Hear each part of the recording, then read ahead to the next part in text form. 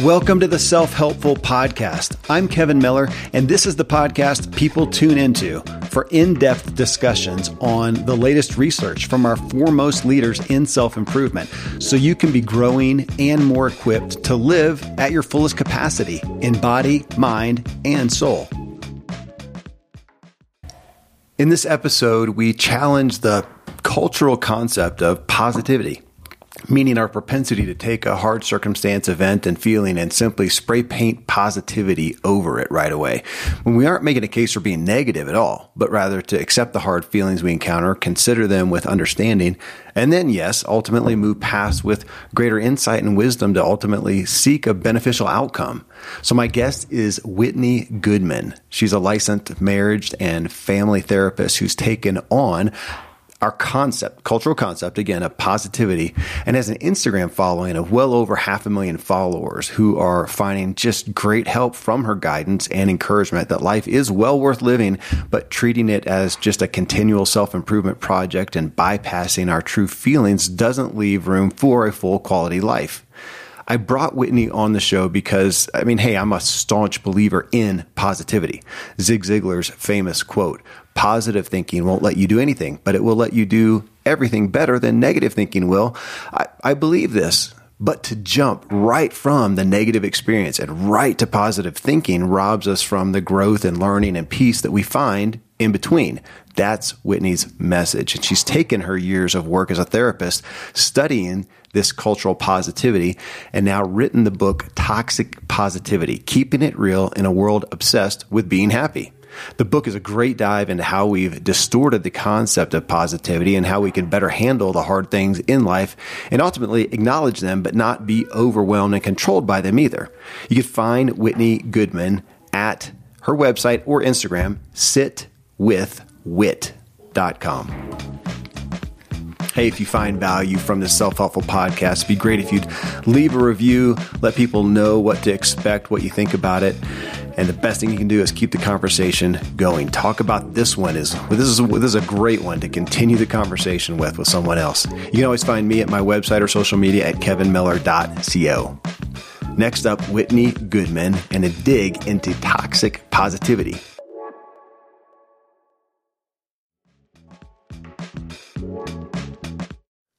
Whitney, diving into your book, of course, I love the title. You had me at hello with that. I was interested. Diving into it, my first thought was a take kind of on the cultural positivity that you have or that you've taken is kind of like the low-fat craze in the 80s. Everyone was touting it from physicians to the government. And what happened? Well, everybody just got fatter. Is that a fair comparison?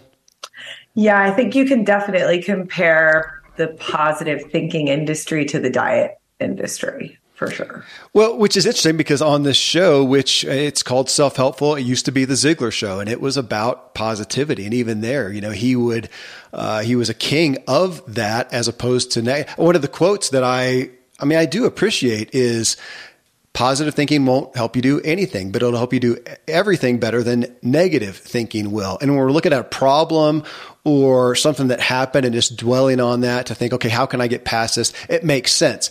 And yet, man, you've got me with it to take everything and not to consider how this really feels, to sit with the emotion and to give it credit. Yeah, again, just painting positivity over everything doesn't seem to be working either, which I assume is what brought you here.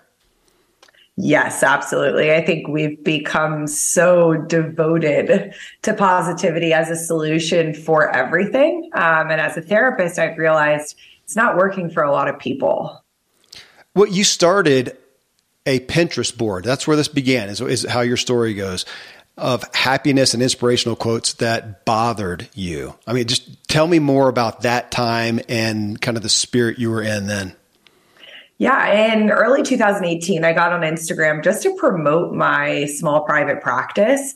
And I started seeing these quotes floating around. And so I was like, all right, I'm going to start saving these and do something with them. And I created this board just of these positive thinking quotes that everybody was sharing that drove me crazy. And they ended up being the inspiration for the next 4 years of my work. Well, in that, so you are, I mean, let's just hit it right off the bat. I mean, even looking at positivity, we look at positivity or negativity, like that's just it, black and white, either or, as opposed to there's some spectrum and some, would you even say it's not even, it's somewhat of a timeline. There's a place for both. So we're going to take a negative occurrence that happens, walk us through an appropriate, a healthy, a walkthrough of both. Yeah. Yeah. So if something negative happens, something bad in your life, I think a lot of people jump to like, I need to just be positive about this, believe that it's going to get better. And I think that there is a happy medium, like you're saying, right? Where we can come to this situation and say, what do I need help with? What's bothering me? What's hardest about this? And also, what do I have access to? What can I be hopeful about? What can I do to improve this situation? And really try to have a balanced look at what's working for me and what isn't, so that we can move forward in a pragmatic and useful way. So what do we then, and again, I've gone through your book, but I want you to share it here. I mean, what is the primary or kind of a first rung issue that we miss? How do we harm ourselves, hurt our progress, our wellness, when we have the negative and we jump right to the positive, whether we do it to ourselves or whether, as you talk so often in the book about, you share this negative thing with somebody and they say, hey, just, look on the bright side, could be worse, yada, yada. But when we don't make room to walk through the timeline. So the first thing that happens is it feels very dismissive, whether that's to yourself or someone else. And so you automatically go to this place of like, wow, I shouldn't be feeling that. I'm not allowed to feel that. It's the wrong thing. And I think that's where shame starts to bubble up, right? It also prevents us from thinking of any solutions or problem solving because we're just in this place of, I have to believe that it's going to get better or that it's going to work out. And I'm not going to think about my options there.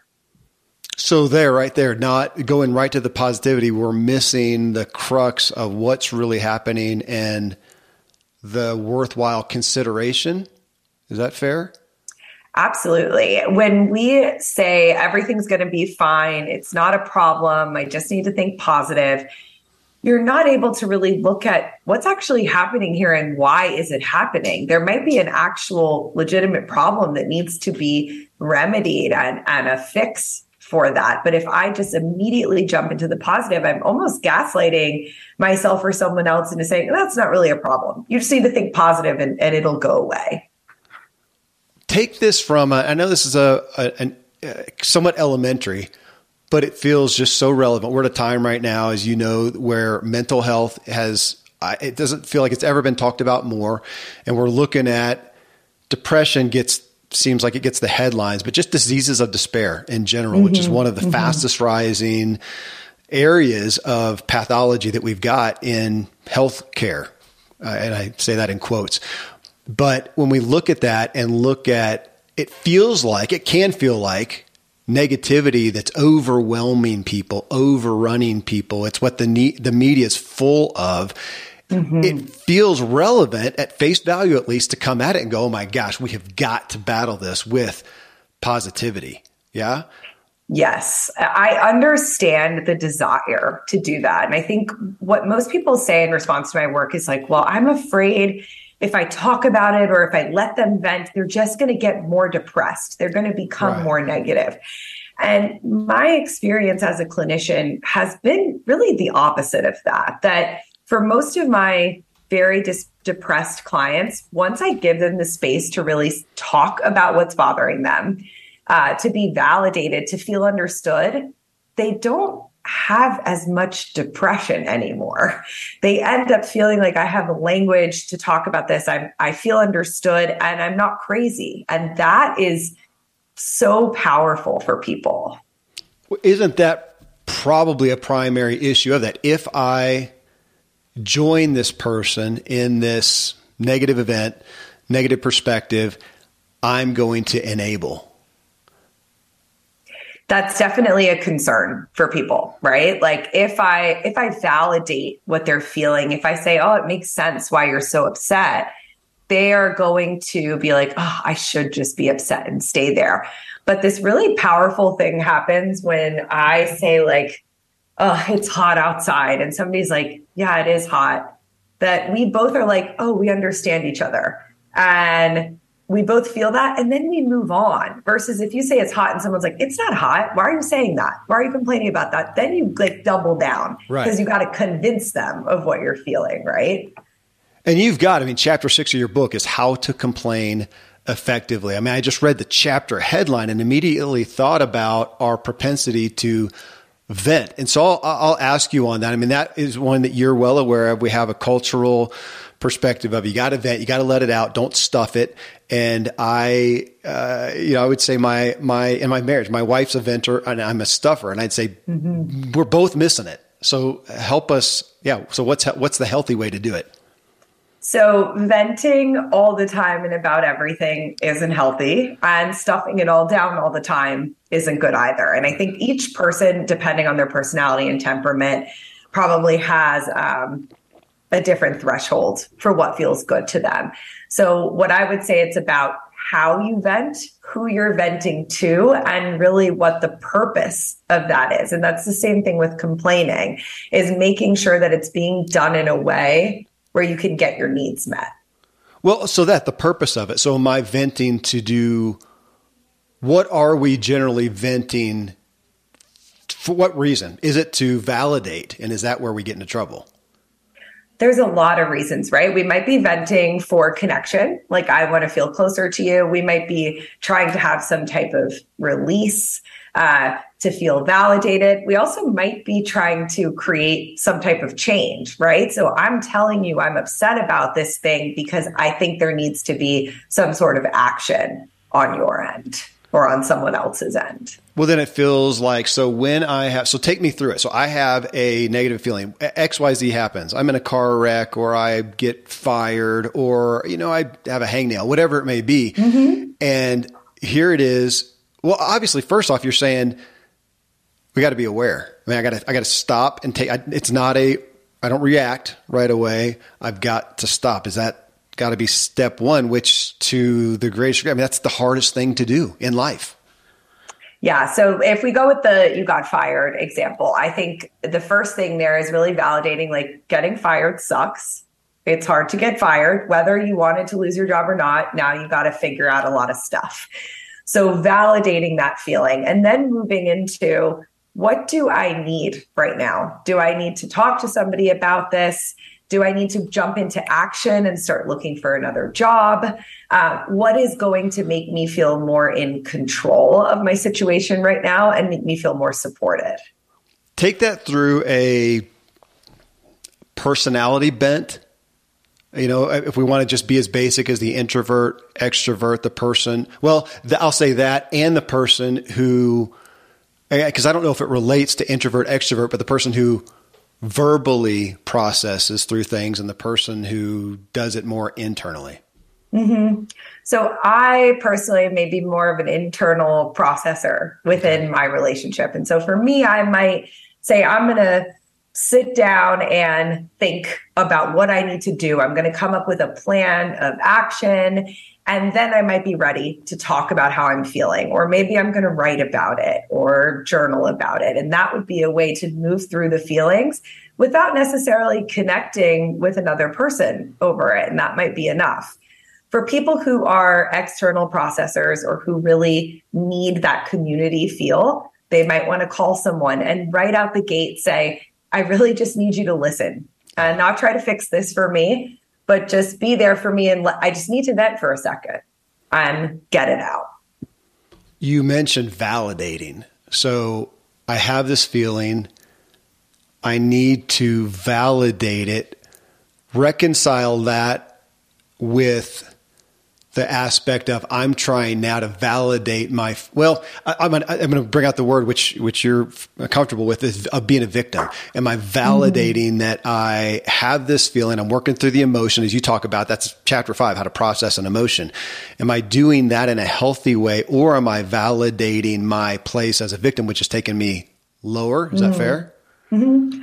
So when I hear the language of like being a victim, I think a lot of people use that and think if I feel feelings that make me upset about a situation, that means I'm a victim.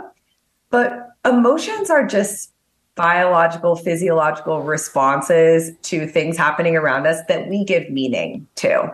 And that meaning can change and evolve. So validating is really just saying, right now, I got these sensations going on in my body. This is the story I'm giving to this situation. This is the meaning to it. And it's neutral. It's just how I feel right now. What I choose to do with that information, the ways I choose to behave, are what's going to dictate more about me and about my life. With your clients, which you just got finished with one right before we jumped on here. With your clients, are you working, somebody has a pattern, dealing with negativity poorly or just, handicapping themselves to whatever degree. Do you have, though, a perspective of helping them prepare for the next negative event and to give it a different meaning? And would that different be a more positive meaning? So people who are overly positive actually have a lot of trouble with problem solving when negative things come up. We see this reflected in the research. So what the approach I take with my clients is that negative, distressing things are going to happen and they're going to upset you and impact you. What are we going to do when that happens to validate, feel it, and not get knocked down completely by it? And once you can create this internal locus of control of like, I have the ability to get through hard things, people feel much more empowered and I think less scared when those things happen, and they're less likely to get stuck in them. Well, yeah, you have the story in your book, I'm Dave. So you're talking to Dave, and I'll take it out. And so folks, for you to hear out of Whitney's book, she says, Dave, and you wrote this, can't access any feelings that aren't positive and tends to shut down when things get too heavy. My wife's hand just went up, but it is. I mean, that's where I've been. And for candor, my audience knows as I talk about it enough.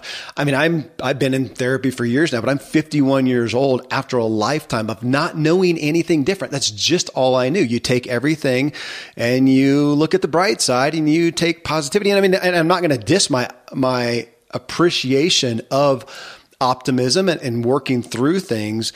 And yet, especially in, intimate relationships, as you know, not being able to deal with negative emotions doesn't work. So one of my therapist's primary calls to me is, Kevin, when the negative thing happens, sit in it.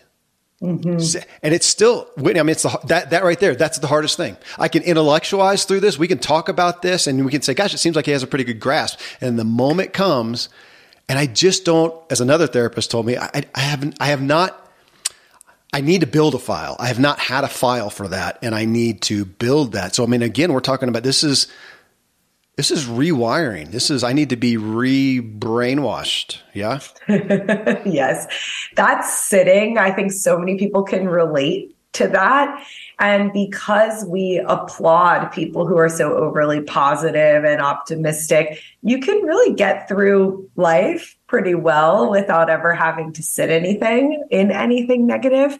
But I think the biggest thing you're missing out on that is connection with other people and being able to be vulnerable. Like the people that we feel really close to a lot of the time, it's because we were able to go through the bad stuff with them and get out on the other side. And so people who can't sit with that are likely to really have very surface level interactions because of that avoidance. Yeah, quit talking about me.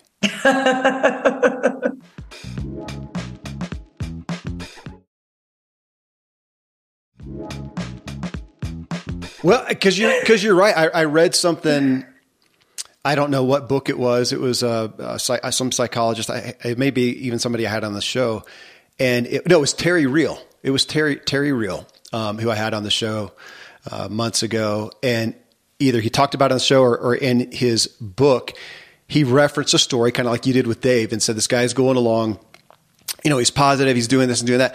And it really works well in the workplace. It worked well. And so I would say that for me, it was great for athletics. It's what helped me be a pro cyclist and get on the podium. It was great for some business aspects. It was great for almost everything. And it would be great, and I'd be just good if I'm just going to be primarily alone or with shallow relationships. And yet, if I want the intimate relationships, which generally we all do to some degree, that's where it runs aground and hits our connection. So there, make your choice. So if you want to be the narcissistic guy like me, who is just kind of good with, initially with how he is, and go on, fine, do that on your own with very shallow relationships. If you want something more, that's your motive. Mm-hmm. Absolutely. Fair? Okay. That, again, we're talking about the hard work of this is significant rewiring, even for the culture. We've got the social media world, which well, and it's one of the reasons you went on Pinterest and tried to kind of turn the tables, that we do give the highlight reels, which is hard. To me, I think about back in the day when we had photo albums in the house. Well, they were no different. You go through and look at your grandparents' photo album. It was all the nice stuff. We didn't have the car wreck in there, or we didn't have the argument pictured in there. We do that. It's so hard. How do you be authentic in today's culture like that? Social media is tough because I do think there's a fine line where you shouldn't have to share everything on social media to be authentic, right? I'm somebody that spends quite a bit of time on social media for work, but I don't really share a lot about my life there. And so I think there's a way to be authentic without sharing everything. And the biggest thing about that is, am I only purposefully sharing this certain curated view of me to appear a certain way, to lie about how things actually are? And does that feel inauthentic for me? Because it feels odd to be living a certain life online and a certain life behind the scenes that is not aligned for people. Yeah. We have this, as you know, current trend of gratitude, which it's hard to shoot that down, but to have a gratitude journal, to get up in the morning, think about what you're grateful for. It's hard to douse that. And yet, again, where would you counsel us even on that aspect? Gratitude to me has become kind of like positivity, where now we've weaponized gratitude. It's like people are like, oh, you should be grateful. Funny. Don't complain about that. And wake up and make a gratitude list 2 days after your mom died. It's like there's this pressure to always be engaging with gratitude. And I've found that within the four walls of therapy, people are like, I hate this. If a therapist tells me to make a gratitude journal, I'm walking out. They're really annoyed with the practice. And it's because it's inauthentic, honestly. It's interesting. Weaponized gratitude. In essence, you're saying that we've weaponized positivity, and you're not, to keep with the metaphor, you're not shooting it down, but to have weaponized it. I want you to state this. I know I've already asked it. I feel like you already have, but to state it again, when somebody has that, not just a negative event, let's say, but they've had it and they know they're spiraling. They're just going downhill. Now this is harming their life. This is harming their relationships. It's just, the day is going down. I saw somebody recently who said something about, how do we make the negative event be that, and not have it cause a negative day, week, life. Again, where's the first go-to when especially when you realize you're spiraling? Most people get stuck when they feel like something is going to last forever. And so I think the reminder of this will end. I am going to come out of this feeling. I will not feel like this forever. And again, trying to behave as if things are getting better. So a lot of people who are depressed say, well, I don't feel motivated to get out of bed. I don't feel motivated to shower. And so my first suggestion is, you got to do that thing and be depressed. Do that thing and be anxious. So I'm going to shower while I'm anxious. I'm going to get out of bed while I'm depressed. And it's not going to feel good. It's going to feel terrible. It's going to be really hard. But if you wait till you feel good to take care of your mental health, you're never going to feel good. What about the idea of kind of like the 5-minute rule type thing, that people talk about, and hey, okay, I feel bad. I'm going to be pissed. I'm going to be angry. I'm going to be sad, disappointed. I'm going to give it a timeline and then cut it off. And then take the positive approach and try to deal with that. Weigh in on that. So I use a different approach that I think is, if you have something in your day that you need to get through or that you need to do, let's say I need to go to work, but I'm really worried about something. I'll tell myself tonight when I get home, I can worry about this as much as I want. But for right now, I have to go and do this thing. And most of the time, by the time you get home, you're like, ugh, not that worried about that thing anymore. The other way can work, I think, for short things, but when it's something big, someone might feel pressure to feel better very quickly. I think it depends on what they're dealing with. Well, put that in. I appreciate the chiming in on that. Let's put it into the day at work, let's say, or with your kids or whatever. Something happens and you feel bad and you need to deal with that. You need to feel bad. But right now you're at work or you're at school or you're with the kids, and it's not an appropriate time. It feels like there's a bit of a rub there because we have some people and, culturally and in the workplace even say, look, man, I feel bad. I need to not be, I don't want to be inauthentic. I need to be true to myself and deal with this. And of course, if you're the employer, you may be saying, look, dude, do it on your own time. Help us with that. That's tough. I think this whole movement, especially on social media, to feel your feelings all the time has kind of done a disservice to people in that way, because we do have to learn how to compartmentalize sometimes. And you can't do it when you're with your kids. Sometimes you can't do it when you're at work. That there is a lot of power in being able to say, I got to put this feeling down right now, not forever. In 3 hours, I'm going to go cry in my car and talk to my mom about this and talk to my therapist. But right now I got to keep my head in the game. And I think that's actually a positive skill when used in the right way. If you do that all the time and you never do the crying or talking to your therapist, that's when it becomes a problem.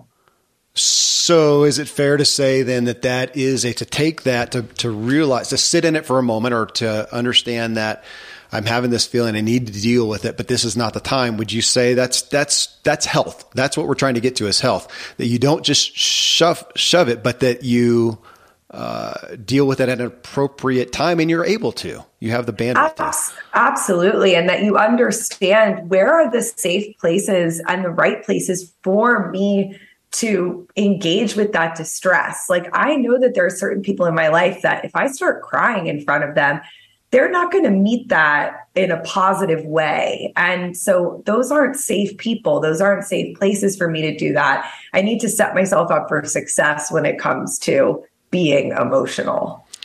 You mentioned, just talking about emotions. So I have not had her on the show yet, but was prescribed by my therapist, Brene Brown's new book, Atlas of the Heart.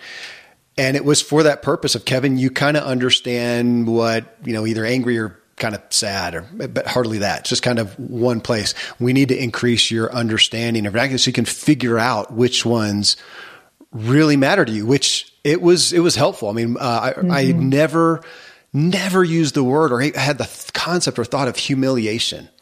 And you have to realize, oh man, that hit me when I read her writing about humiliation and betrayal as one, which I just didn't have. Now that I do, I can look more, and I need more than that. I need, I was working with my therapist yesterday. He was forcing me to go. He had me going through the list, pick out, okay, when this happened, what did you feel? Because I'm looking at it and go, man, I don't know. And I mean, do you agree with that we've got to, what would you say, get educated, aware of more of those feelings so we can better understand ourselves and therefore then deal with it? 100%. The exercise that your therapist gave you is great.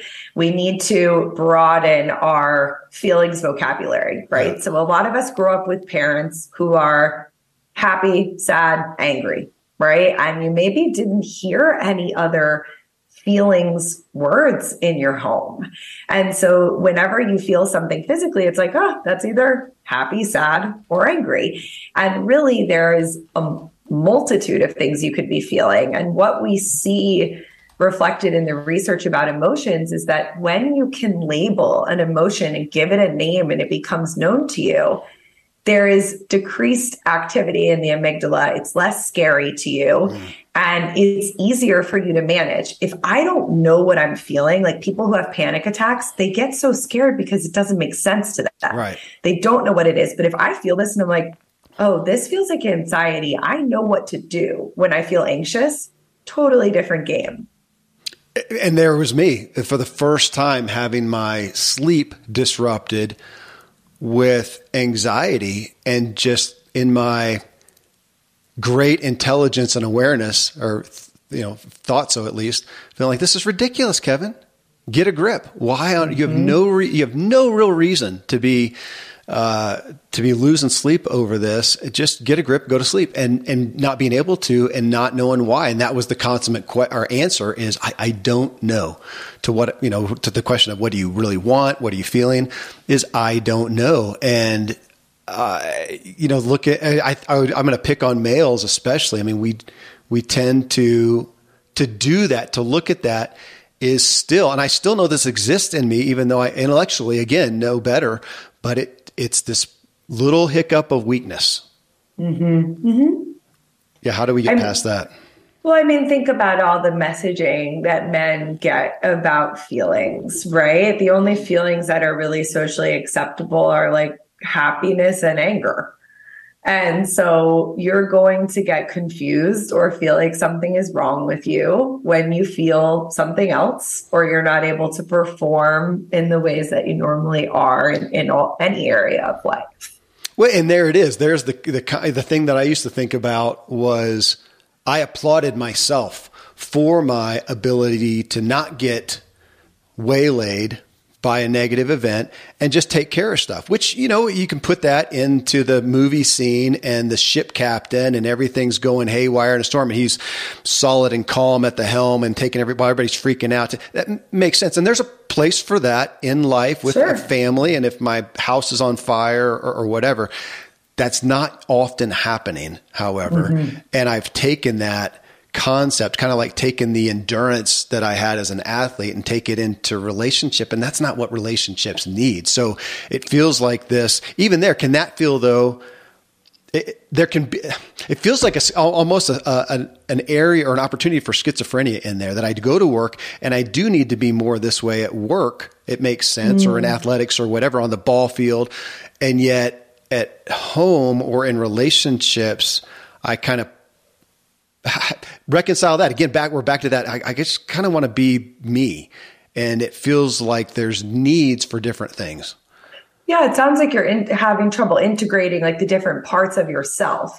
And there's a type of therapy called internal family systems therapy that they talk about how we all have these different parts of us. And sometimes one part like takes the driver's seat, which in this case would be like the one that needs to be in control and get through everything, and shuts down all the other parts that could also be quite useful in other moments of life. Yeah, it reminds me of driving. So I generally drive. I have all my life, no matter what situation. For some reason, I was always the guy with the car.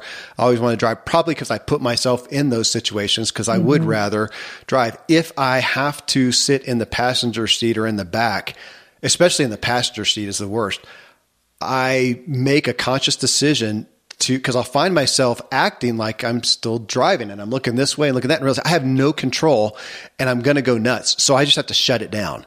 And it feels, again, I don't know a better word than schizophrenic.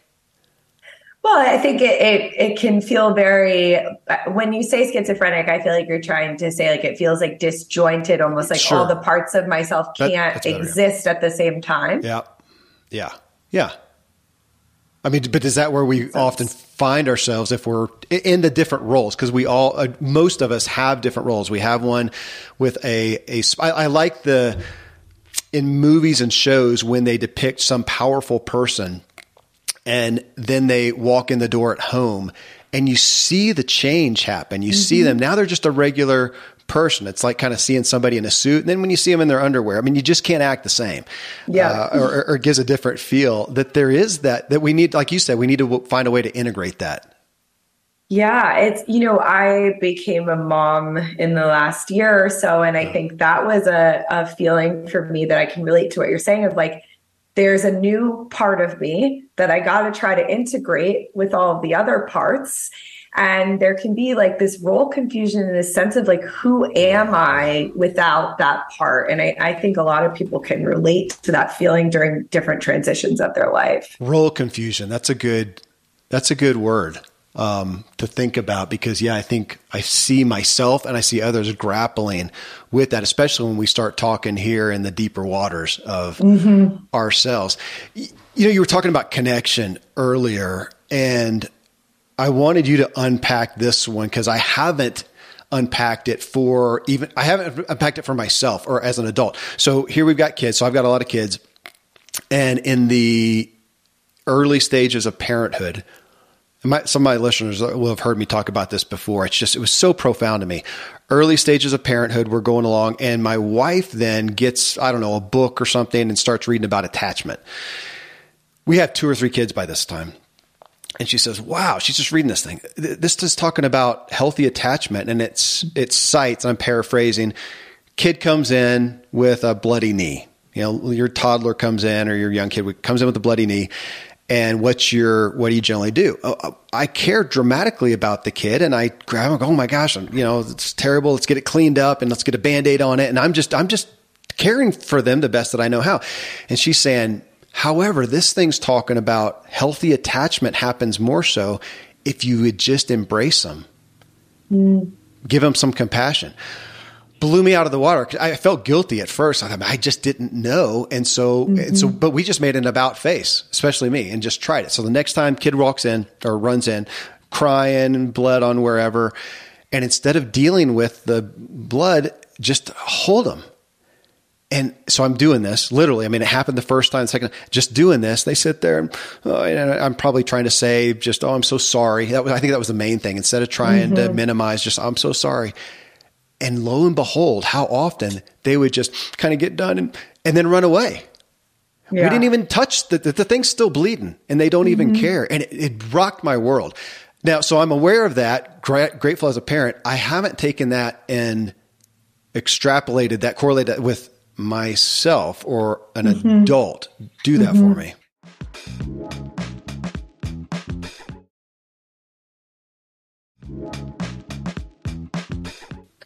Well, I think we just had like a full circle moment because what you're referring to here is really what I think is the opposite of toxic positivity. When we're able to just connect over what is going on in that moment, not trying to make it better, but just saying, wow, that hurts. That's hard. I'm here with you in this moment until you're ready to do something else about it. Tell me about, and I thought about this when I was asking you about your clients and how you prepare them for the next thing, about expectations. That's a word that continues to rise to the surface for me, how led we are and at risk of our expectations. Because I'm going to wake up today and we kind of always are just kind of hoping things will go okay. And if they don't, then it's a bad day. And we talk about that. Tom Rath, who wrote Success 2.0, wrote a book called Fully Charged. And he talked about that, how it seemed like the good days were happenstance. And he's kind of doing the research going, no, we can kind of the same things happen or create a good day. Can we not just sort of manufacture those? But again, look at expectations. We kind of just are expecting things to go well. And when they don't, we fall down. So how do we adjust our expectations? When I work with people, I find that there's two like polarizing sides of this. There are people who expect nothing from life. They expect they will always be treated poorly. They have this worldview based on their experiences, right? And then there are people who expect things generally to go well. And that's typically because our brains are predictive learning machines, right? The certain experiences we have, we're going to predict that more experiences like that will happen in the future. That I think we have to get to a place where we expect things to go pretty well, but we're also prepared for if they don't, and that we identify what we're able to control in our day-to-day life. We're also allowed to have standards for how people treat us, for the boundaries that we set, and not just allow anything to happen to us in life. Well, you mentioned boundaries, and I saw in your book you've got an endorsement from Nedra Tawwab. Yeah. So she was on the show probably last year. How do you see that come into helping us manage this issue of positivity, negativity, and just our mental health, the boundaries? Mm-hmm. A lot of the boundary talk around that is like, okay, how can I respond to somebody that's using toxic positivity with me and it's not helpful? Right. And so sharing with them, hey, that's not helpful. Can you do this instead? I think also being very direct from the start of like, this is how you can be helpful to me when I'm struggling, or setting boundaries with yourself around, I don't go to this uncle when I have problems because I know he can't hold space for me and he's just going to put me down. So I've decided I don't go to him with that anymore, and setting boundaries with yourself around some of that. I mean, again, to look at this as you're either positive or negative, a person's positive, I mean, are you, again, bringing us, I mentioned a spectrum that we should be daily as the moments go on. We should we're on a spectrum, kind of like a needle, maybe like a speedometer needle that we're going back or forth. And even to help ourselves have comfort with that, as opposed to just labeling. We do that with people. That guy's so positive, or that guy is so negative. And we just put them there, and we tend to do that with ourselves instead of, again, understanding, no, we need to, in health, be vacillating. For sure. I think our culture as a whole is very black and white. We like to organize things into certain categories when really, like you said, we're moving through the gray all day long. And actually, the people that are the most emotionally healthy are able to move in and out of certain emotional experiences and hold two things that are not, the same at the same time. So I can say, I didn't get a lot of sleep last night. I felt tired this morning, and I had a really great meeting, and I did this, and not just say it was a bad day, but able to look at the nuance of the day. To say, kind of going back, going back to Zig Ziglar, that was a consummate aspect of his, is failure is an event, not a person. Can we have this bad occurrence during the day, bad thing, but does it have to be a complete bad day or a bad week? And even to what you said a minute ago, it makes me think of resilience. Is that what you're talking about? For sure. Resilience is the ability to bounce back, to move forward after difficult things. And I think this labeling that you're talking about of people, it so doesn't work, right? Like, no one's going to become more optimistic by labeling them a negative person. No one's going to succeed more by you calling them a failure. So we have to look at, are these words really getting us where we want to be? Okay, I've got a kind of an odd thing to share with you. Or it seems a little odd, but it just was so appropriate because I'm reading your book. You're going to be on, this is like 2 days ago, and you're going to be on with me in 48 hours. And I'm really digging into the book and looking at your social media. I'm also over here in my evening time when I tend to read fiction. I got this book from a guy named Fredrik Backman. I think he's Swedish, and I've read a bunch of his books. Fiction, incredible fiction writer, but he wrote this little, I didn't even know. I just saw some more books of his. I just ordered a bunch, and it's a little novella, and I actually forgot to put the title here. But I'm reading it. As I'm reading your book, I kept getting this inkling of this idea, and where does it come from? Finally dawned on me, that book, ran and got it, and I want to read something that he wrote in it, and it just hit me, and I helped me process it. Is that fair, Whitney? Sure. Okay. It's just a paragraph. He said he's writing as a character. It's kind of almost like a deathbed perspective, but he's writing as a character of somebody who's famous. And I think he's kind of just writing about himself. And he said, weak people always look at people like me and say, he's rich, but is he happy? So they're questioning. As though that was a relevant measure of anything. Happiness is for children and animals. It doesn't have any biological function. Happy people don't create anything. Their world is one without art and music and skyscrapers, without discoveries and innovations. All leaders, all of your heroes, they've been obsessed, Happy people don't get obsessed. They don't devote their lives to curing illnesses or making planes take off. The happy leave nothing behind. They live for the sake of living. They're only on earth as consumers. Wow, that's profound. I felt like it was, but again, this guy's not a therapist, but I read that and I thought, because that aspect of it really hit me with that last statement of being a consumer. That I am. I'm more and more aware as time goes on of things in my life. You call them passions, desires, things that I'm just a consumer of.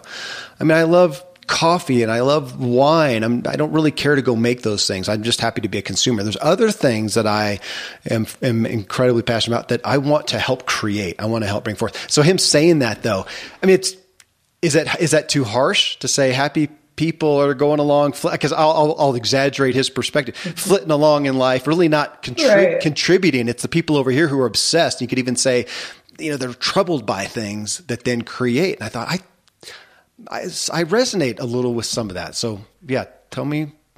I feel like what he's trying to say from my perspective is that people who are just happy and only live in that space are not in touch with the world in any way. They're not necessarily alive, because if you're really alive and you're living, you are inspired by things, you're taking action, you feel happiness amongst so many other emotions. So is it fair then that a primary point of your book is, it's for ourselves, but if I want to, and I'll own this, if I want to connect with people, I want to affect people, affect this culture, I've got to first be in touch with myself, which is being in touch with these emotions so that I can be in touch with the world. Otherwise, I'm missing it. 1,000%. I forget who said this, but there's a quote about nobody can meet you further than they can meet themselves. And so if I can't get in touch with who I am in any way, if I don't know my own feelings, there's no way I can identify them with you and sit with you. Well, I don't know of a greater motive to folks. Go get the book. There you go. Whitney, I just appreciate it. Again, I that's why you're here. I looked at it, resonated, and this is, as is often the case, this is something that I'm not just interested in. I am a student of, need to be continually. So thank you. Thanks for doing what you do, and thanks for taking your time to be with us. Thank you so much for having me. I trust this discussion gave you some true perspective changes on how to deal with the hard things in your life. Again, you can get Whitney Goodman's book, Toxic Positivity. We're going to redo that.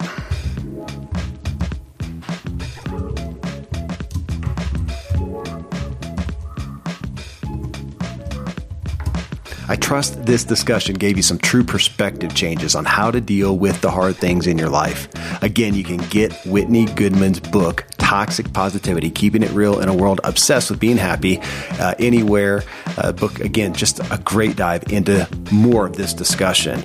You can find her at her website, sitwithwit.com, or on Instagram at sitwithwit. Thanks again for choosing to tune into the Self-Helpful Podcast. If you got value, let us know. Leave a review wherever you listen to your podcast. Best thing you can do, keep this discussion going. Talk about what you heard here with Whitney with someone else today. I sincerely hope I've helped you help yourself so that you can help others.